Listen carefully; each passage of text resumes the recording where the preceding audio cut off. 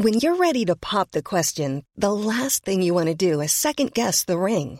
At BlueNile.com, you can design a one-of-a-kind ring with the ease and convenience of shopping online. Choose your diamond and setting. When you find the one, you'll get it delivered right to your door. Go to BlueNile.com and use promo code LISTEN to get $50 off your purchase of $500 or more. That's code LISTEN at BlueNile.com for $50 off your purchase. BlueNile.com, code LISTEN. When you make decisions for your company, you look for the no-brainers. And if you have a lot of mailing to do, Stamps.com is the ultimate no-brainer. It streamlines your processes to make your business more efficient, which makes you less busy. Mail checks, invoices, legal documents, and everything you need to keep your business running with Stamps.com. Seamlessly connect with every major marketplace and shopping cart. Schedule package pickups and see your cheapest and fastest shipping options from different carriers. With rates up to 89% off USPS and UPS rates. And with the Stamps.com mobile app, you can take care of mailing and shipping wherever you are. Make the same no-brainer decision as over 1 million other businesses with Stamps.com. Sign up with code PROGRAM for a 4-week trial, plus free postage and a free digital scale. No long-term commitments or contracts. That's Stamps.com. Code PROGRAM. Hello everyone, and welcome to this episode of Hidden Histories with the medical historian Dr. Richard Sugg. Richard is the author of Mummies, Cannibals and Vampires, The History of Corpse Medicine from the Middle Ages to the Falun Gong. His book investigates the history behind corpse medicine in its various forms, and I wanted to read you a short extract before you listen to the podcast. For well over 200 years in early modern Europe, the rich and the poor, the educated and the illiterate, all participated in cannibalism on a more or less routine basis. Drugs were made from Egyptian mummies and from the dried bodies of those drowned in North African desert sandstorms. And later in the era, the corpses of hanged criminals offered a new and less exotic source of human flesh. Human blood was also swallowed, sometimes fresh and hot, seconds after a beheading, and sometimes direct from a living donor's body, sometimes dried, powdered, or distilled. This podcast it takes a deep dive into the macabre and fascinating history of corpse medicine, and I certainly found Richard's research shocking, incredibly surprising, and also stomach-turning. I hope you enjoy it. Richard Sugg, welcome to Hidden Histories. Many thanks. Your new book investigates the history of corpse medicine, which deals essentially in the consumption of the dead, so cannibalism. It's a new term to me, so how do you describe corpse medicine and what are its various origins? Yeah, it's corpse medicine, and occasionally you can use live bodies, which we'll perhaps touch on. The earliest we know of it is Roman gladiatorial amphitheatre, the slain or dying gladiator lying in the sand and a man leaning over his wounded body. The man is not a surgeon or doctor. He's in fact a patient drinking the gladiator's blood as a remedy for epilepsy, and this flickered in and out of the shadows through the early centuries AD, and then it comes back into light in another form, and this is the medieval version of the alchemy of blood, if you like. Great age for alchemy, and very saintly characters who, as you know, probably felt that alchemy was a kind of holy pursuit of personal refinement.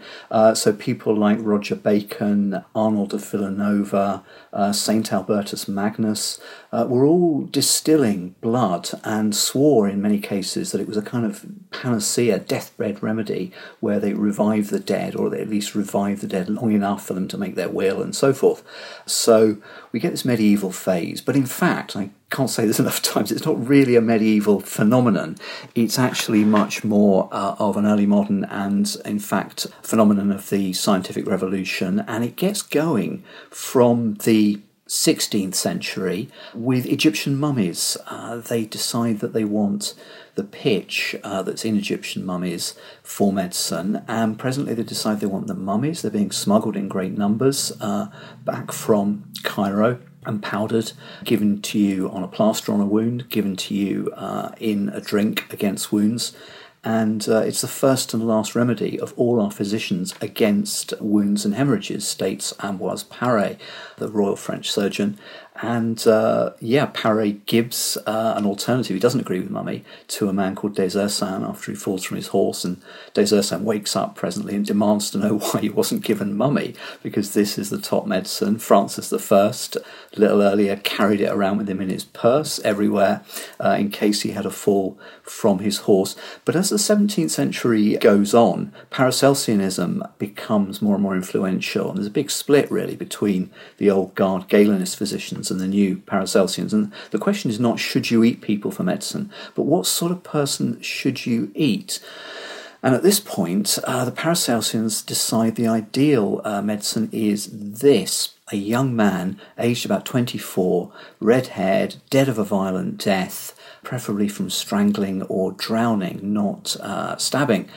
And this is all very precisely based, as we'll find in a little while, on pretty much the idea that you are swallowing the power of the soul, a soul from a healthy, prematurely slain body. But beyond this, you've got pretty much everything if you ask the right person.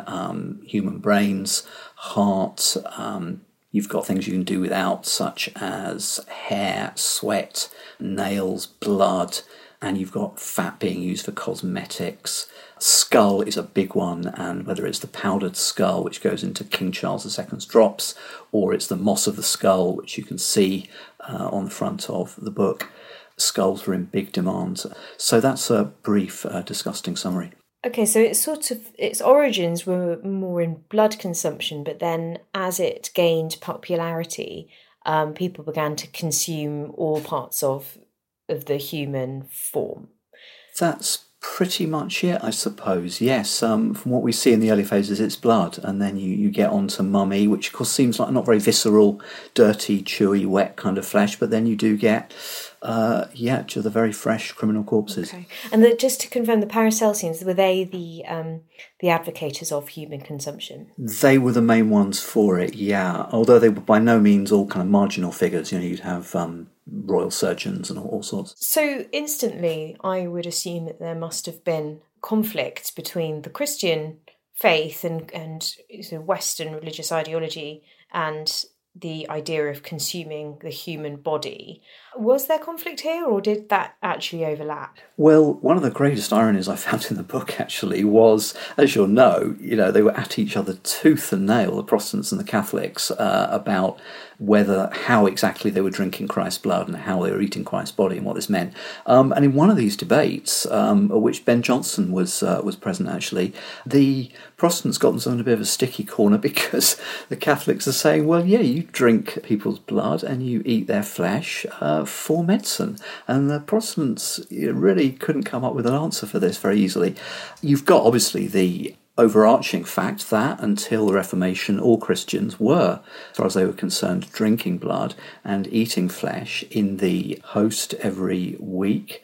That must have had some influence. But actually, the truth of this is stranger and more surprising. It's that for much of our period, about 200 years at least, people believed they were swallowing the power of the soul, and it was a human body they wanted because the humans had the most powerful soul. Was there any evidence that this worked in any way? I mean, was there any connection to the early understanding of the physical body and medicine, like humoral theory? No, that doesn't come into play, but it's an interesting question whether or not it worked. In some cases, it did. Now, Robert Boyle, a great figure of the scientific revolution, was troubled with nosebleeds, and he got some moss of a human skull from Ireland. Of course, he had a wealthy family in Ireland, and he was going to put this up his nostrils, which was done by many people. It was a standard method. Now, of course, you put pig's dung, mint, chalk, or moss of a human skull up your nostrils, various cures for nosebleeds. Tip your head back, it probably works because you're blocking your nostrils, etc. But Boyle actually decided to try gripping the moss only in his hand. He got a lot of nosebleeds at certain phases, and this worked. So this was probably psychological suggestion, but nonetheless, if it worked, who's to complain? The other versions of this, I described this once to a forensic pathologist I met in Durham, and he was an Egyptian whose mother knew some traditional cures. When his brother cut his head quite badly as a child, the mother put powdered coffee on the wound, and it worked. And the pathologist explained to me that any powder stimulates the coagulation mechanism. So if you've got, powdered blood, which was used against wounds, powdered mummy, of course, powdered moss of the skull, etc., these are going to work, and you're going to have your own ideas why. King's Drops, you might say, worked in a rather interesting way. There was a character you may know of called Chiffinch, who was the kind of Martin Bormann, the absolute right-hand man, indispensable to Charles II. There's another comparison that springs to mind at the moment in modern politics, but it's just eluding me. Anyway, this character Chiffinch, who was the indispensable advisor to the king, he would drug people's drinks with the King's Drops to get them very drunk so that he could worm secrets out of them. And a character called Roger North, a lawyer who left his memoirs from Charles's time, remembers it was the most drunk he ever was, that he fell down behind a bush in Windsor Park. It was completely insensible. His brother was taking the piss out of him later and he couldn't remember what had happened. So, yeah, in the King's Drops you had powdered skull, you had hartshorn, which is an ingredient in smelling salts. I don't know what was working how, if you mixed it with alcohol was the problem. But yeah, this is North's memory. So it was efficacious, you could say, broadly. So, speaking of Charles II, a lot of your book is spent within the 17th century, and as you say, it's really the early modern period that this trend took root. Your narrative begins, it's wonderfully done, it's really macabre and atmospheric, in the murky streets of 17th century London. Considering there is such a vast history to this already, why did you choose to begin here? It was because I'm alienated a lot of the time by histories of the royals. I mean, it's incredible how even now, you get serious historians just kind of specialising in one obscure member of the Victorian royal family, and we're supposed to care about this. So this is a real person who actually existed, who's based on real data and events at the time in that great freeze in London when the seas froze around Britain. And what I've also tried to do with the new edition is put in much more of what I call corpse magic. That, for most of history, for most people, there was nothing but magic, particularly in the area of medicine, to give them some sense of power. It worked, it didn't work, it was madness, it was cruel, but it gave them a sense of power. I think this is vital to recognise. And yeah, these things are stranger than fiction, some of them I unearthed. It's about time we got much more of that, fascinating, real popular history in print, I think. That's amazing. So he was actually the character that you opened the book with was a real character, and you mentioned... No, he's based on real data from the period. I mean, the fact that children would plunge their hands into horse dung because they were so cold. Yeah. I knew somebody who did that in a farm not that long ago on cold mornings with their feet at least. Yeah. You got nature on your side. That was the trick. Get nature on your side. Don't be disgusted. You can't afford to be disgusted. So how did the nobility in this period, kings in particular, adopt corpse medicine into their daily lives and their routine? Well, yeah, central figure in this was a character called Mayerne. Theodore Turquet de Mayerne has been described as Europe's physician, and I wouldn't say the great and the good exactly, but certainly the powerful and the influential. Henri IV, Charles I, Charles II, James I, Cromwell, and many others were his patients.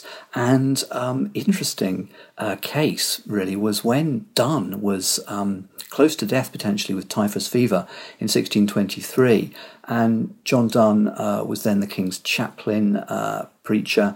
And so James sent Mayerne, his own physician, to Donne's sickbed, potentially deathbed.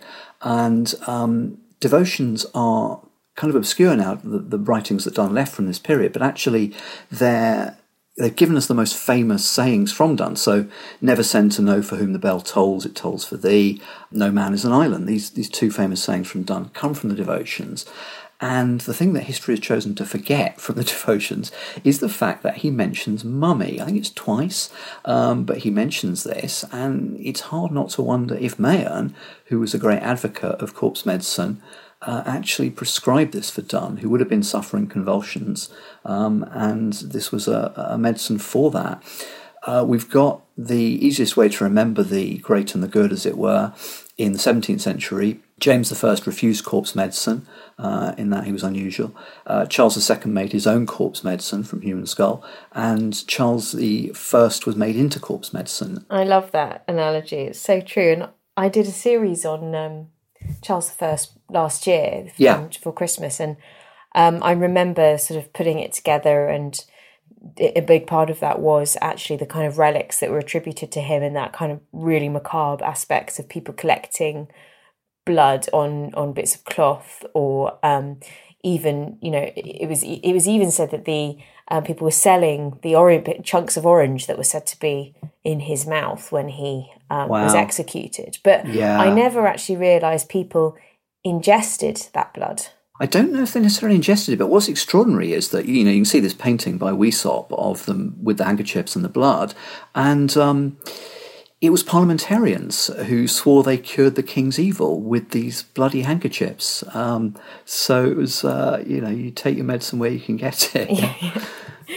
So I'm going into that sort of idea of the Puritans, so following on from the death of Charles I, how were bodies collected? It was around this time that it became quite an industry, wasn't it? Yes, so the Egyptians got more irritable or rigorous about smuggling of mummies. It began to be harder to get mummies from Egypt. There was a trade in counterfeit mummies, and they were making things out of dead camels, dead lepers, beggars, God knows what, in the back streets of Egypt. Absolutely disgusted by the fact that the Europeans wanted this, but hey, it's profit. And just the other day, I was reading about the Guanche mummies. Long mystified the archaeologists as to where these settlers in the Canary Islands came from. How did they get there? Various theories, and they now, having analysed the mummies, think that they were Berbers from North Africa. So you have this irony of the Europeans running out of mummies in various places in Egypt, and then plundering the Guanche mummies for medicine, and the fact that the Africans are being eaten for medicine by the civilised Europeans. They, of course, had a huge supply in terms of felons, executed felons, mainly men. Women weren't executed so much. And they, as we said, wanted the young corpse of a red-haired man dead by strangling, which was often going to happen.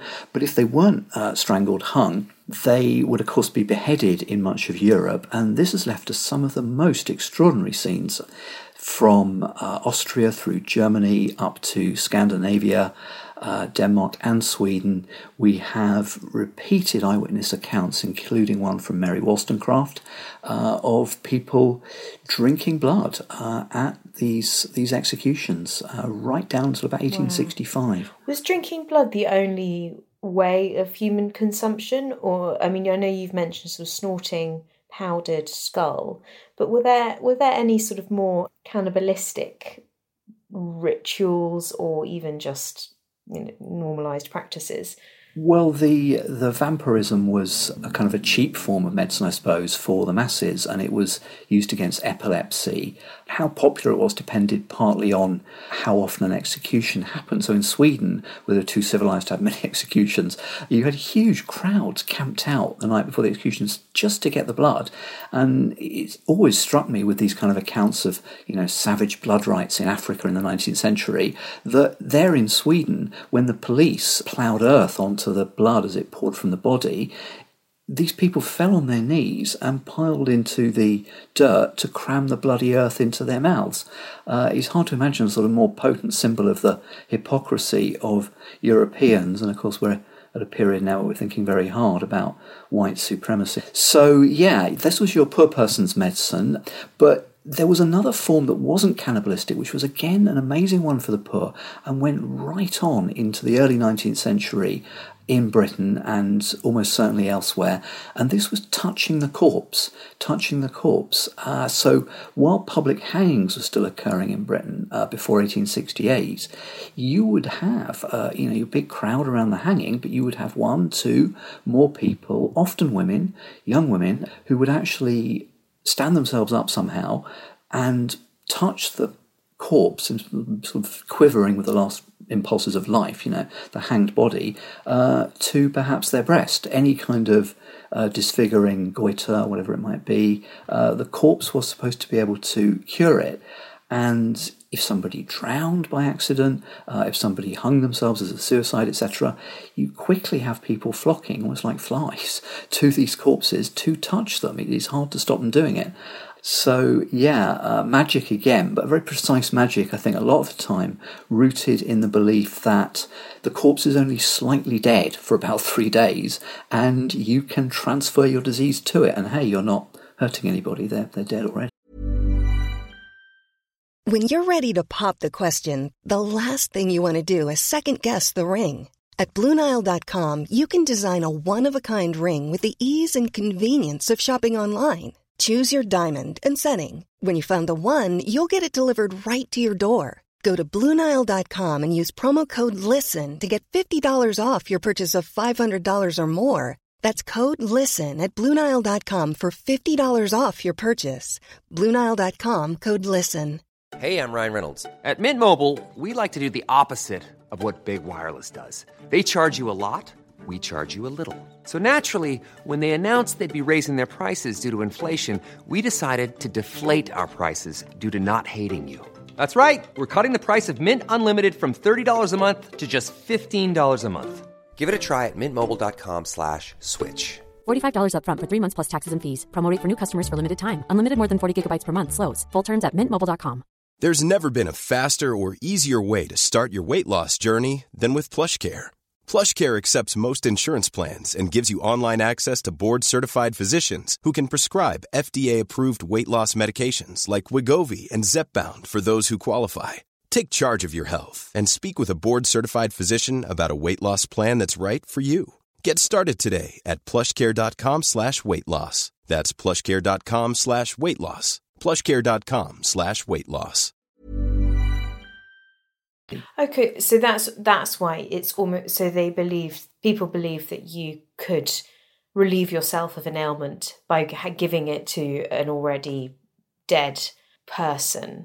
So it wasn't anything to do with being able to find some kind of connection to the other life or the afterlife through a still physical being.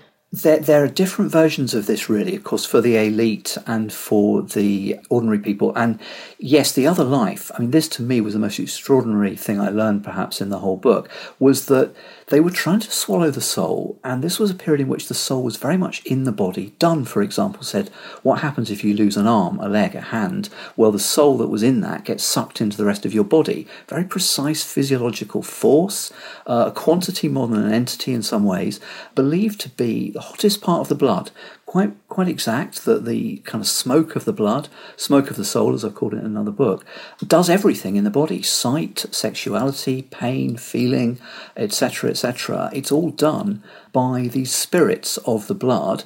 Now, when they wanted their young man dead of a violent death, not of illness, they didn't want to lose his blood. He should be hung, he should be drowned. Now, that was one thing, but they also believed, a character called Nicasius Lefebvre, a big French chemist who Charles II learned from, believed that the fear and terror of being suffocated, hung, etc., actually conditioned your spirits into the most potent form of all. So the body became its kind of own dark laboratory, and then you had the most efficacious form of the soul trapped in the body, in the flesh, in the skull, depending on who you asked. And you were trying to swallow the forces of the soul. And this transferred into the Christian church, didn't it? Because you bring up a case in your book, particularly relating to vampirism, with the death of one of the popes. I forget. Innocent VIII, actually, yes. Yes, that was it. This is a good one. So 1492, the story goes that he's on his deathbed. 3 youths are bribed with a ducat apiece, and they're bled. Their blood is given to the Pope to drink. They all die. He dies. Amen. Now, this is given to us by a character called Stefano Infessura, a lawyer, powerful critic of Innocent VIII. We know, of course, that the popes were capable of much worse than this. Alexander VI supposedly committed his first murder when he was 12. Sixtus connived in murders committed in the Duomo Cathedral in Florence in, I think, 1478. So in ethical terms, this was no problem for the popes. In practical terms and medical terms, it made sense. And Marsilio Ficino, one of the biggest intellectuals of the age, recommended several times that the elderly should rejuvenate themselves by drinking the blood of a young man from their arm. This would be attractive to somebody, as it now is to give plasma. It would probably be less painful than giving plasma, actually. You were being bled routinely for superfluous blood. You'd be paid. You'd survive. And this was on the medical books and was allegedly pursued by the French aristocracy through the 18th century. In the most decadent period, they were supposed to have gone mad from doing it. So you'd got a good history of rich vampires through this age. So it's interesting. It's like blood is a life force. It's almost sort of folklore in a way, isn't it? This idea of drinking the blood to keep you young, and I guess that's where the idea in Tales of Vampires comes from. So when the vampire consumes blood, that she becomes more youthful. Do you think that that's the case? That's more or less it, except that kind of the two things meet in the middle. I think you use the phrase life force there, and a lot of the time people who are scared to death of vampires, Greeks in 19th century America, for example, Greece had a very strong vampire tradition. They say, I never heard of a vampire drinking blood. They kill people, that's what they do. So they're dangerous, but they consume your life force. They don't need to drink blood to do it. In lots of ways, the idea of the vampire drinking blood, and I talk about this in The Real Vampires, it tells us more about ourselves. Why do we like the idea of vampires drinking blood? It comes around really only from the 18th century and from certain quarters. But yeah, in both cases, corpse medicine, vampires, the idea is that you are consuming the force of life, and you can do it in various ways. I think drinking hot blood at a scaffold, apart from the fact that it was licensed, the executioner handed out cups, you paid a small amount, it seemed to have an effect. I mean, you ask about things working. Now, I asked my good friend Steve Schlossman at Harvard, who never tires of these disgusting medical questions, what's going to happen if you drink blood? He said, well, you drink enough of it, you drink too much, you get iron toxicity, and you get convulsions, you get confusion, and potentially you can die. And the convulsions and confusion match descriptions of what happened to people when they drank blood at a scaffold. They were also advised to run as fast as they could. As you'll know, nobody run if they could help it in these days. And you did it to burn off the superfluous energy. You did it to stop yourself going crazy and getting convulsions. So, it looked like it was having because the physical response would be that of almost like an extreme caffeine hit. Is that? That's possibly quite a good way of putting it. And of course, you didn't have coffee for most people in those periods, so it would be a big deal, and it would look like it was doing something important. Magic isn't a simple thing. It would look like it was working to many people. Okay, so evidently something changed, because now when we're talking about it, I'm going, oh my God, that is completely bizarre. That's so weird and really macabre and quite unsettling. What happened in that sort of space of 300 years, when this was the social norm for it to become something that was considered to be massively like a stigma, essentially?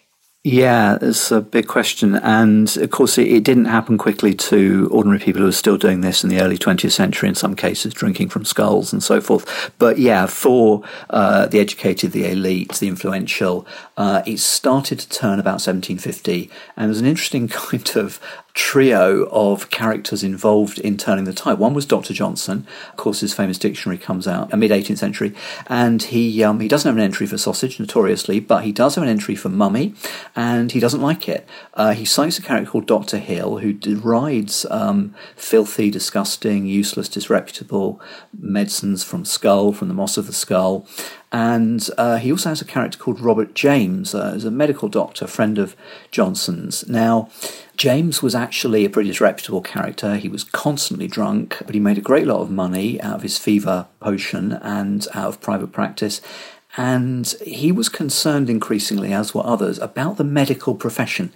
We take this for granted. It seems to have been around since Hippocrates, but no, the medical profession was hammered into shape roughly in the 18th, early 19th centuries, and until that time, and through much of that time, people thought that doctors were cruel, greedy, untrustworthy, and this was mirrored on the stage. There's a wonderful comedy called 3 Hours from Marriage, in which you have a mummy appearing on the stage, and shortly after that, 1730s I think, you get a great romp in the form of Molière's The Hypochondriac, and in this you have a doctor mummy. And this doctor mummy is obviously a disreputable, laughable black comedy character who's implying to people that mummy is giving the physicians a bad image. So one big thing here is public image being cleaned up. We've got James, who's keen to make money and sensitive to public disgust. We've got Johnson, who just doesn't seem to like this. And we've got Dr. Hill, who's actually a travelling actor at times, so we'll be very much aware of what's going on the stage. So this little London-based trio have quite a big influence. This is the medical profession. Connected to that is a sense that female patients in particular, but patients in general, are getting much more easily disgusted. My latest book is A History of Disgust, and disgust really seems to get going with the middle, to some extent the upper classes, around the middle of the 18th century, and you define yourself socially as genteel by all the new dirty things that you push away from you.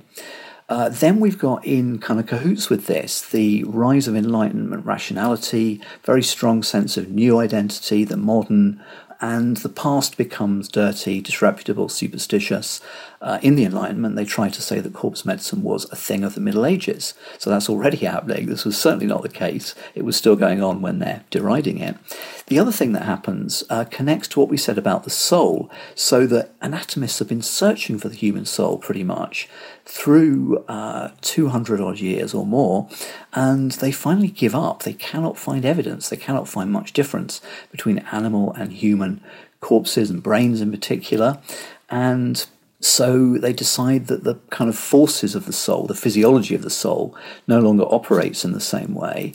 And as they mechanize the body and take out of this kind of fiery steam of the soul, they decide, in a nutshell, that the body isn't worth eating anymore. And that's partly why they stop. It's interesting that they begin to associate it with the unclean, when actually the irony is the blood's incredibly clean. Yes, I'm told that you have to filter it. Sanguinarians have it filtered, I gather. But yeah, a lot of things they were using were clean. I mean, if you were wounded out in the field, a surgeon comes up to you, and the first top quality treatment you'll get will be for them to piss all over you, because the urine is sterile when it leaves the body. The water they've got to hand is almost certainly not. And this was a standard practice to treat wounds. Yeah, well, still is with jellyfish stings. Okay, I haven't heard that one. That's a new one. So we'll look at that. Yeah. Okay, that's so fascinating. Foolish of me, but I would always associate corpse medicine or cannibalism in this respect with, the ancient civilizations, as it is most commonly associated with when people mention the word cannibalism. So that's been really enlightening.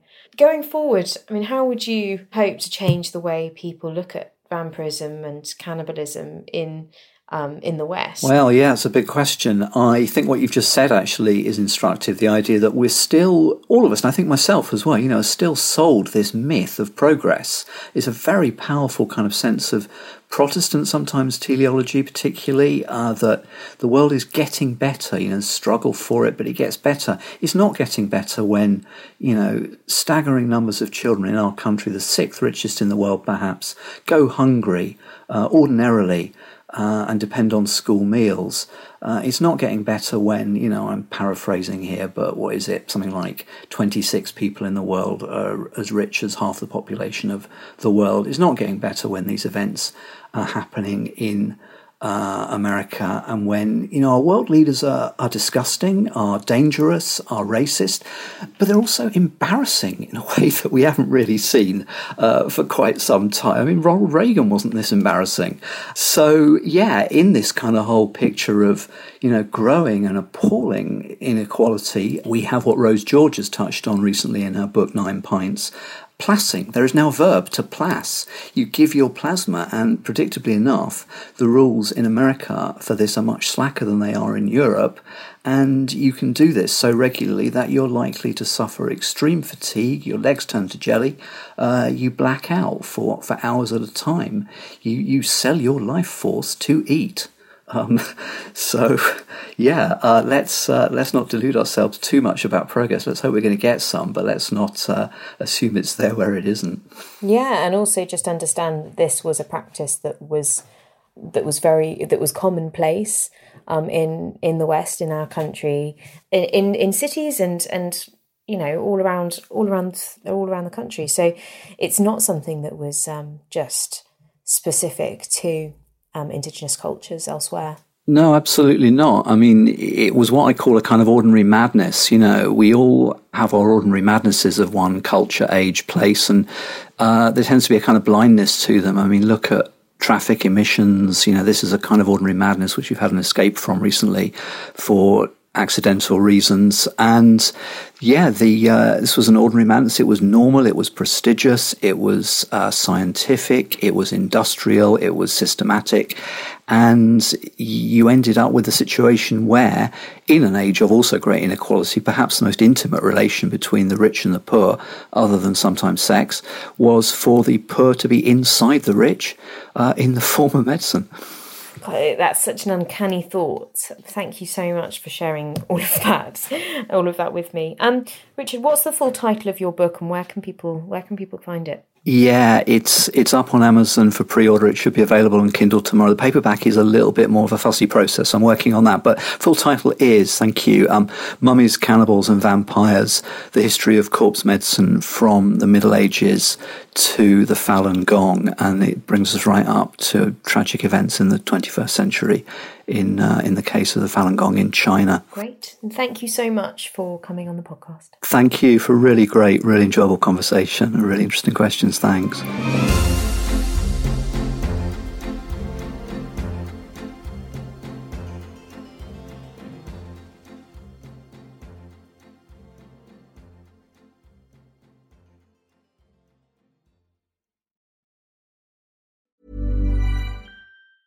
Mom deserves the best, and there's no better place to shop for Mother's Day than Whole Foods Market. They're your destination for unbeatable savings, from premium gifts to show-stopping flowers and irresistible desserts. Start by saving 33% with Prime on all body care and candles. Then get a 15-stem bunch of tulips for just $9.99 each with Prime. Round out Mom's menu with festive rosé, irresistible berry chantilly cake, and more special treats. Come celebrate Mother's Day at Whole Foods Market. Even on a budget, quality is non-negotiable. That's why Quince is the place to score high-end essentials at 50 to 80% less than similar brands. Get your hands on buttery soft cashmere sweaters from just $60, Italian leather jackets, and so much more.